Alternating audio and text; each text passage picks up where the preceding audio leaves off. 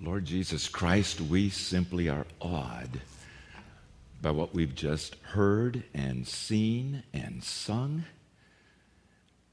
How do we respond to that, God? It's Easter again, and most of us in this room have read the story many times. We've heard the story.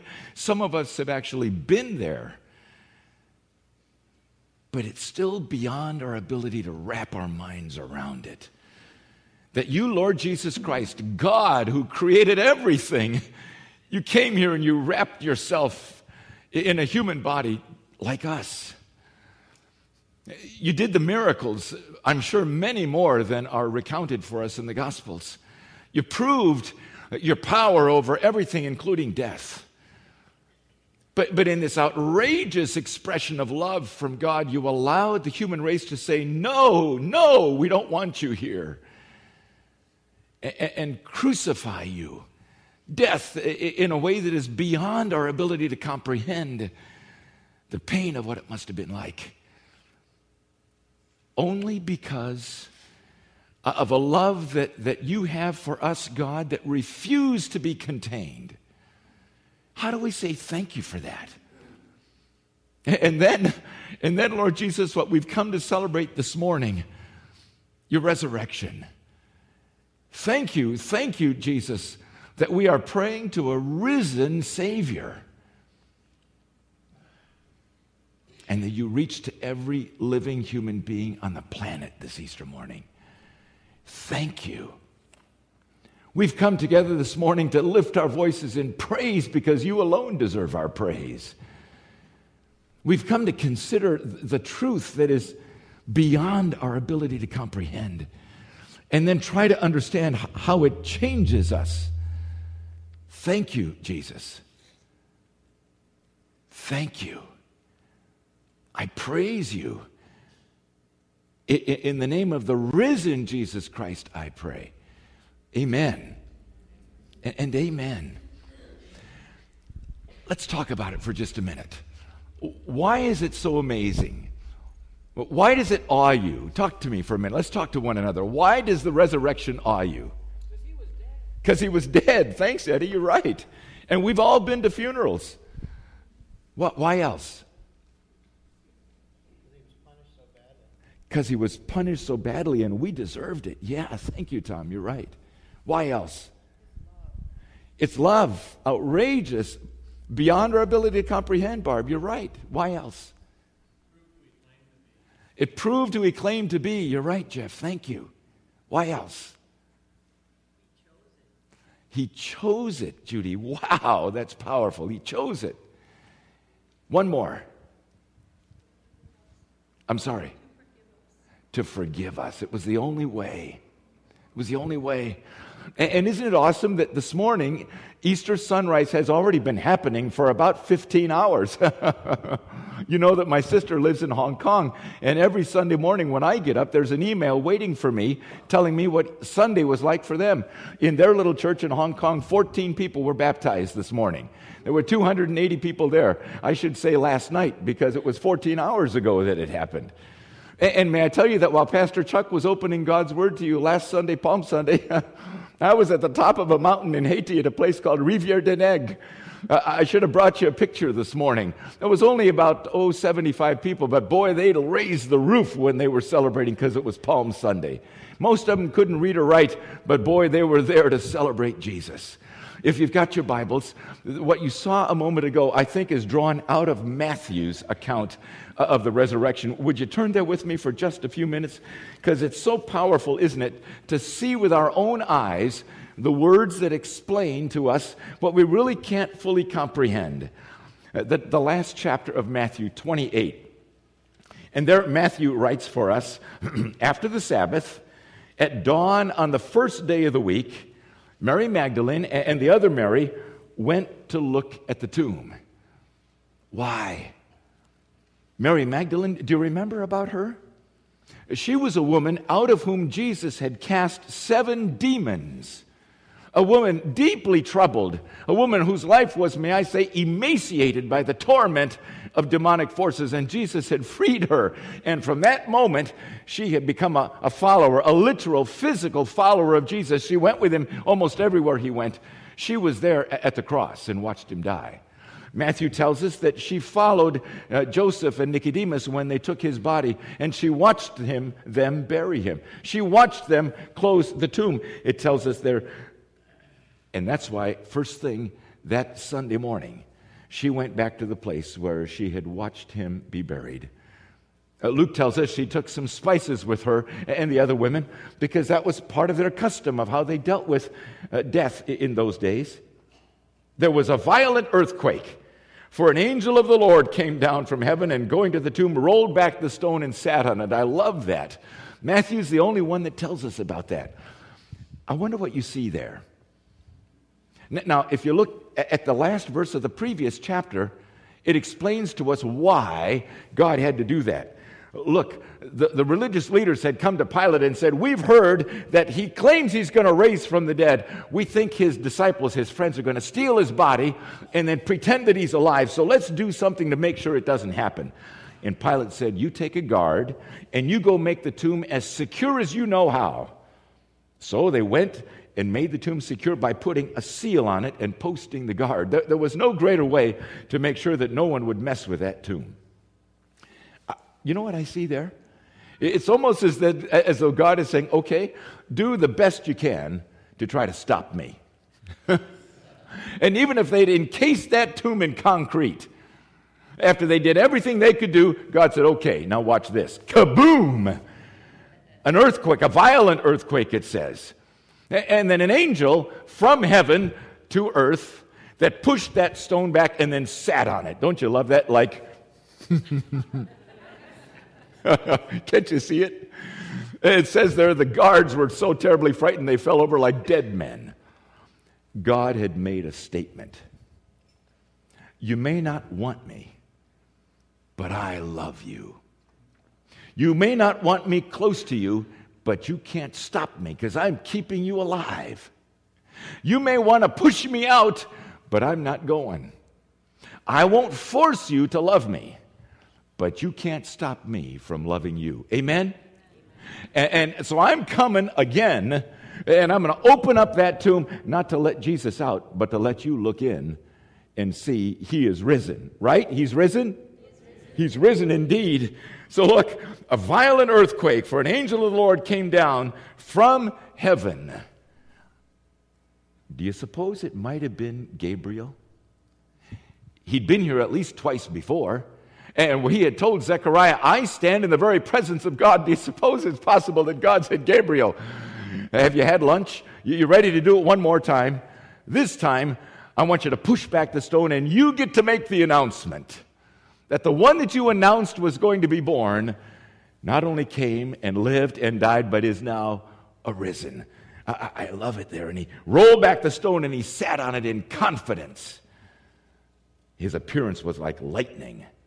His clothes were white as snow. You combine lightning and a violent earthquake, it kind of reminds me of Mount Sinai when God was speaking to his people, doesn't it? And the guards were so afraid of him that they shook and became like dead men. Yeah, I can understand that. I'd have probably done the same thing. How about you? And the angel said to the women, don't be afraid. Another way you could translate that is, don't remain in fear. I understand why you are fearful in your reaction. I understand that, but don't stay there. Move beyond your fear. Let me free you from that because, look what it says next.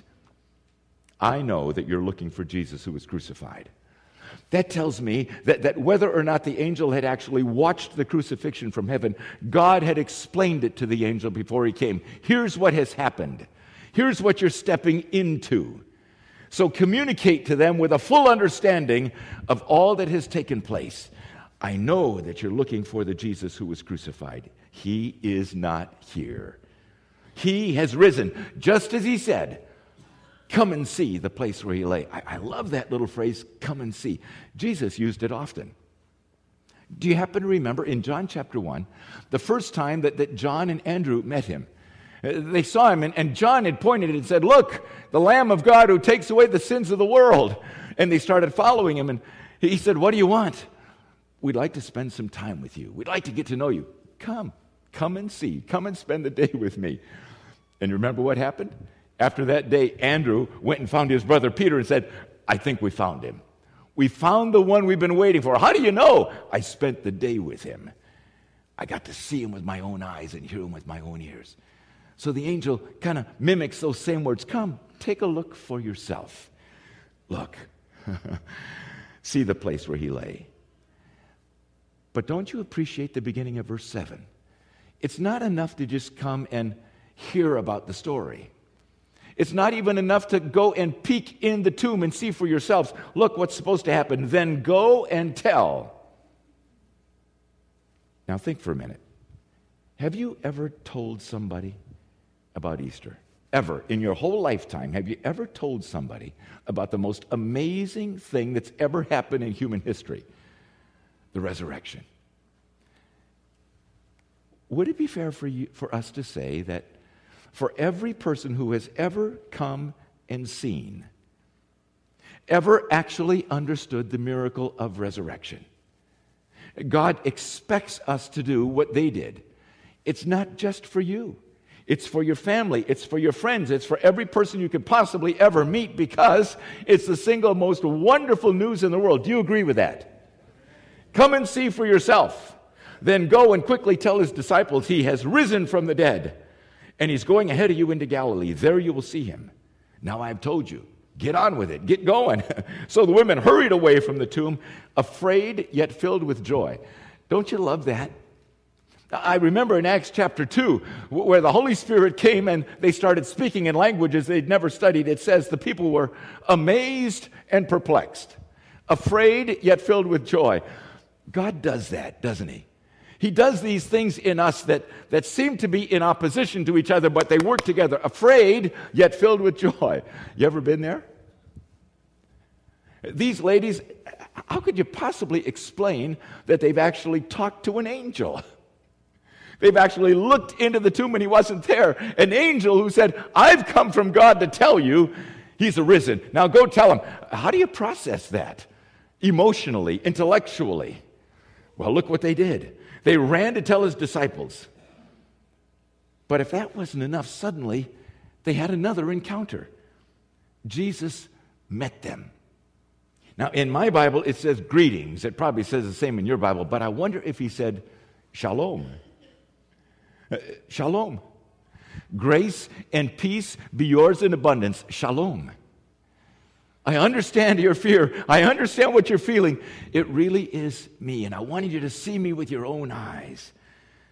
They came to him and they clasped his feet and they worshiped him. Have you ever thought about how are you going to react when the first time you actually see Jesus with your own eyes? I think about that a lot, and I don't know what I'm going to do. Pastor Chuck, what do you think you're going to do? You're going to give him a bear hug? Amen. Dennis, what do you think you're going to do? Fall on your knees for sure. Jim, what do you think you're going to do, brother? Jump into his arms. Amen. Amen. Mel, what do you think you're going to do? Fall face forward on the ground. Yeah. Jack, what do you think you're going to do, brother? Be spellbound. Yeah. Nathan, what do you think you're going to do, brother? You'll probably salute. Yeah. Kiss his feet, yeah. Dear Kate, what do you think you might do? I'll find out when I get there. You'll find out when you get there. That's a good word.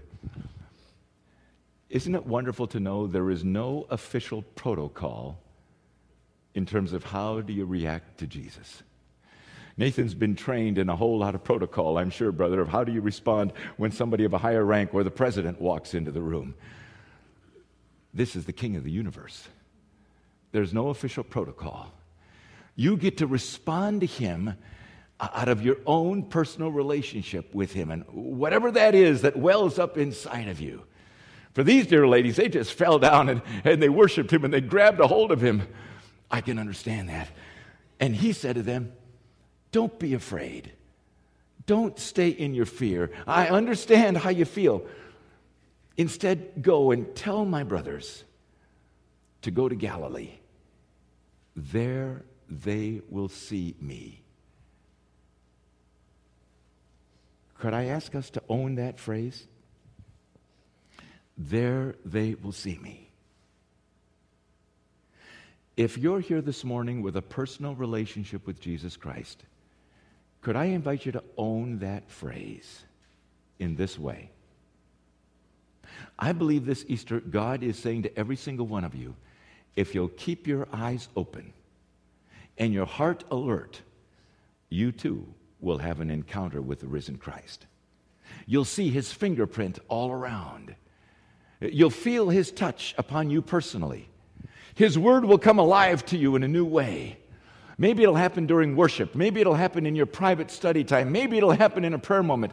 Maybe it'll happen if you have a close call with death. But something will happen in these next days where you will actually experience an encounter with the living Christ. You likely won't see him with your eyes. My question is, will you recognize God is here? And I'm having the privilege that these ladies had of having an encounter with the living God. If you're here and you've trusted Jesus Christ to be your Savior, may I assure you, on the basis of John chapter 6 and the Word of God, that when you come to the end of your life journey and you're breathing your last, the Lord Jesus Christ himself will be there to escort you into his presence. I will raise you up at the last day, Jesus said, right? And if you happen to be fortunate enough to be alive at the moment when God the Father says to God the Son, it's time. Go, gather up my people. The rapture happens. You'll see him with your own eyes. Isn't that what the Bible says? Isn't that true? And if for some reason you're still alive and you don't know Christ, and suddenly all these people disappear and you can't figure out what's going on, and if shortly thereafter, Revelation chapter 20 tells us this thing called the great white throne judgment takes place, you'll see him there. We will all see him there. For Revelation chapter 20 tells us that he himself, the risen Christ, will be standing there at the great white throne, and every single person will appear before him. You will see him. All of us will see him. You may see him today when he passes by, and you don't see him with your eyes, but you see the evidence of the presence of God. And you grab it. You may see him as he escorts you into God's presence at the moment of your departure. You may see him at the moment of the rapture, but you'll see him for sure when you stand before him. And he's judge over all humanity. And when you stand there, will you bow and worship him and say, thank you for being my Savior. Thank you for being my Lord. And he welcomes you into his presence for all of eternity, huh? Why don't we talk to him? Lord Jesus Christ, how could we possibly thank you for the wonder of Resurrection Sunday morning?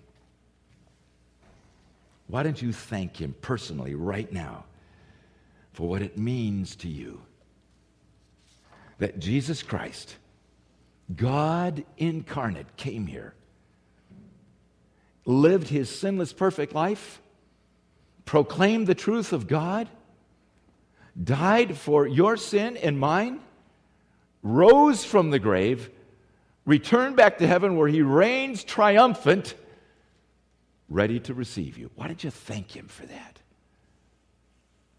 And if it's possible that you're not sure that he is your Savior, right now, right where you sit, submit yourself to him, acknowledging that he alone is Jesus Christ, the one, the only one who could pay for your sin, and invite him to be your Savior. And if in your journey you have wandered along the way and you haven't recently been celebrating him as your Savior, then right now renew that celebration right where you're sitting. Allow him to overwhelm you with the wonder and the truth of it all. that he died for you, that he rose for you, that he wants to be your living, sovereign Savior, that he wants to make your life a vibrant experience. Lord Jesus, we acknowledge that only in Jesus Christ is all of this possible. Only. We acknowledge that you, in fact, are a risen Savior. Oh, I praise you and I thank you, Lord Jesus, as we worship you this morning. In Jesus' name I pray. Amen.